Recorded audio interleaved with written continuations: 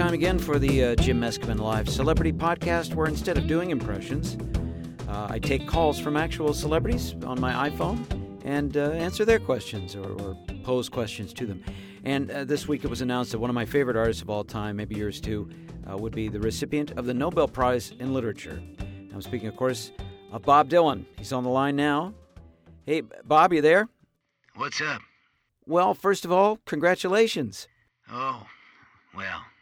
I mean, it must be an honor. Is it? Is it an honor to win the... Complicated, Jim. It's complicated, like they say on Facebook. Oh, really? How so? Well, you know that Alfred Nobel, he made up the prize out of a kind of a guilty conscience he had. Oh, because of the whole... On account of he invented dynamite, which in and of itself, you know, ain't a bad thing. You need dynamite sometimes. Clear land for roads, blow up stuff that needs blowing up. But he was really, you know, heavy into the armament thing, you know. Yeah. Is that right? Oh, blasting caps and detonators, torpedoes, weapons of mass destruction. Huh? He was all over it, man. He even lost his younger brother in an explosion in one of his factories. Didn't stop him. He just kept on going. Like a Rolling Stone? Pardon? Nothing. Yeah. After Nobel died, you know what the French newspaper headline was? No. Le marchand de la mort est mort. The merchant of death is dead. Wow. So you have mixed feelings about the... Well, you know how it is. You get old enough, if you're still around and twitching, somebody want to give you an award for something. Makes them look good, and they figure you hard up enough, you'll go along with it. Make you look good, too. Wow. Bob, should you be saying this publicly? Oh, yeah, man, I've been saying it. Like in this song. You remember this one? He's a great humanitarian. He's a great philanthropist. He knows just how to touch you, honey, how you like to be kissed. You can feel his arms around you. You can feel the tender touch of the beast. Oh, you know, sometimes Satan comes as a man of peace. Yeah. Wow, it's a hell of a statement. You know, the Nobel Prize maybe ain't so noble. Well, I see your point. You know, that would definitely be kind of a source of personal conflict. But are you going to... Well, you haven't turned it down, have you? Oh, hell no. You haven't? No, that's $1.2 million, man. I'm not made of granite. No. People think I'm Mount Rushmore. I'm not. No, you're far better. Whatever. Any parting words? I sure hope not. Me too. Thanks, Bob. Adios. Well, there goes Bob Dylan, a man of few words, all of them memorable. Oh gosh, I was going to ask him if he does any impressions. Have to have him back on the show sometime. Anyway, well, I wanted to mention that speaking of music and influential stars, Tamara and I went to see this week. Went to the Hollywood Bowl to see Tom Jones and Van Morrison, and that was a very interesting experience. We've been sort of collecting, in a way, these last few years, the icons of the 70s and the late 60s, from our past anyway, these people that we really admired that are still around touring, like Paul McCartney and Elvis Costello, James Taylor. We saw the Eagles before Glenn Frey passed, and Fleetwood Mac, and we even saw Elton John one time. And so when this double bill came up, Tom Jones and Van Morrison, without thinking, we bought these tickets, and we got pretty nice tickets, and it was a very interesting evening. And I have to say, I learned a lot. I didn't expect to learn anything. I didn't expect to do anything. I don't know what I expected. I just thought it would be a cool evening, and I was very surprised by what I learned. I learned that, first of all, Tom Jones just kicked butt, and I guess Tom Jones. He's one of these people that's like the great sequoias up north. He's just always there. And so is Van Morrison, for that matter. And I didn't know what to expect from Tom Jones. He opened up, so he was kind of the opening act But really, that could have gone either way. And what I discovered was that Tom Jones had a quality that I didn't anticipate that was just exaggerated by the fact that he was paired with Van Morrison. They're two very different styles, obviously. They knew each other a really long time. They met in the 60s, and Tom Jones talked about that a little bit.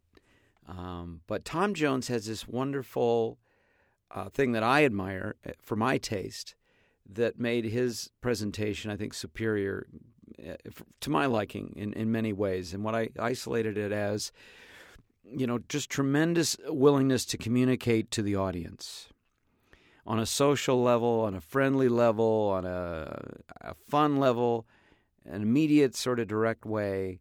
For example, he came out and he just had immediately started talking to the audience, being very gracious, thanking them for coming. After every number, he would give a little bow. Doesn't seem like much, but he was there. He's not dyeing his hair anymore, but he still looks great.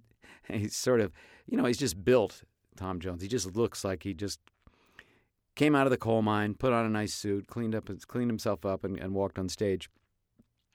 And he's very, just sophisticated but not snooty. And, you understand the words to all his songs. You never miss a word. And he can sing even bluesy numbers. He did a lot of, wonderful arrangements, too. A really great band, really great bluesy numbers, some very chilling, haunting numbers, and songs that were really about something. So the words meant a lot. His presentation was as if he was doing it for the first time, which is key. I mean, we saw James Taylor did exactly the same thing. Songs you've heard easily. You may hear this song, a song 200 times a year for the last 30 years, but he presented it as a new creation.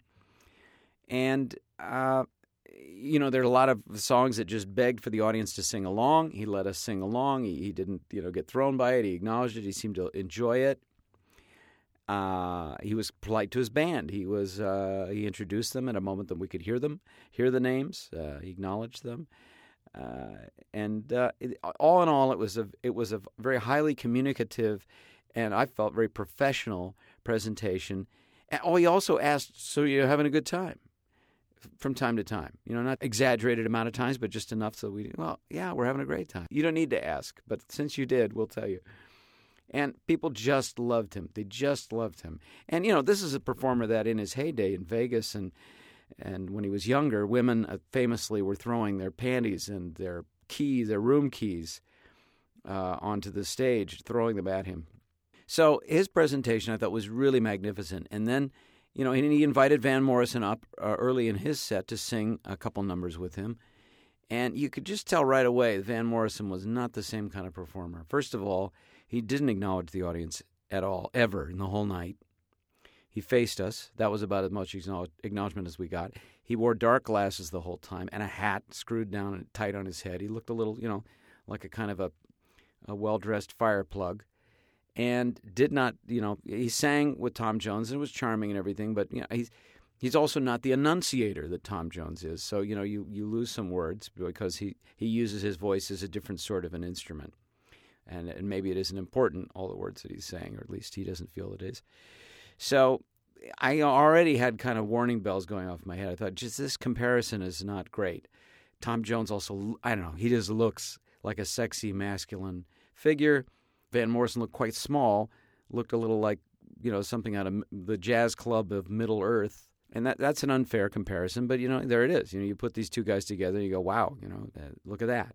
So then Tom Jones finishes his set and Van Morrison comes on after a little bit of a delay.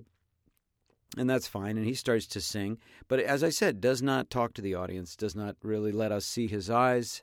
And he would go into one number, he'd finish it, and 5 seconds later we're into the next number. He would take no pauses. So after a while, it's kind of like, oh, I see, he's kind of a machine this way. He must do this date, this kind of concert quite often. That was the thought that I had.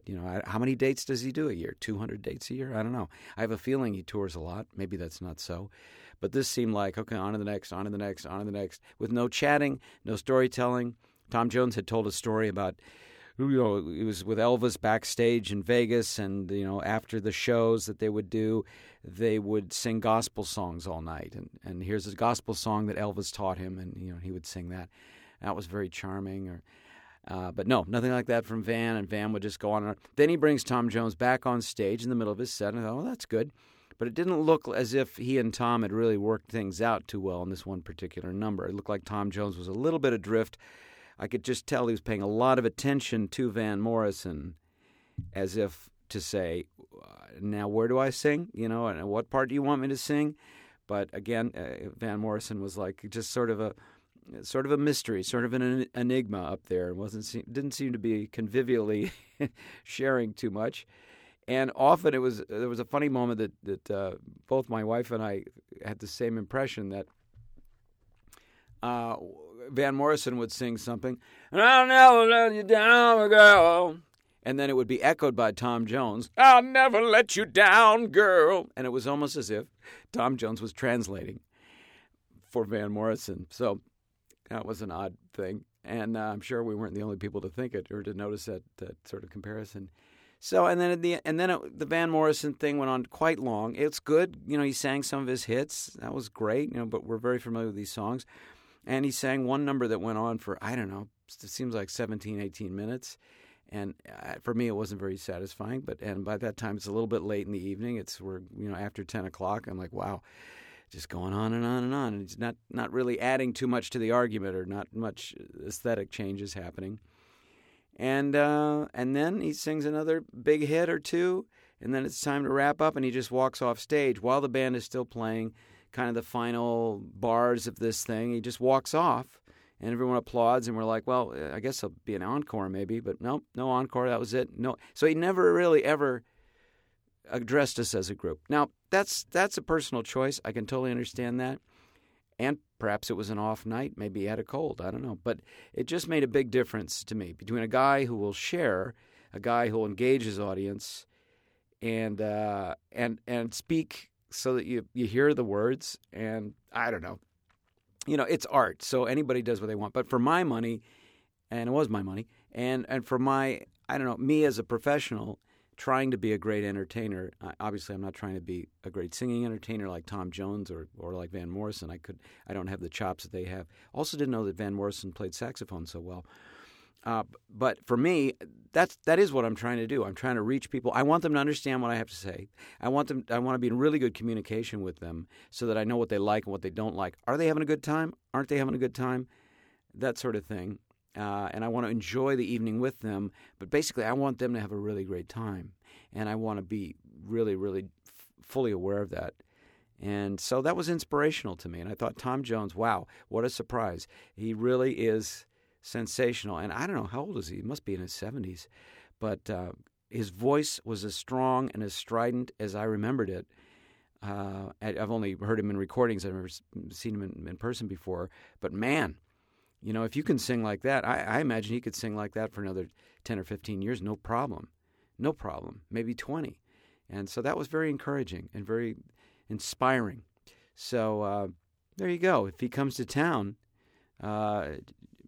check out Tom Jones. You won't be disappointed. Get close to the stage, and you'll see the whites of his eyes. Van Morrison, I don't know.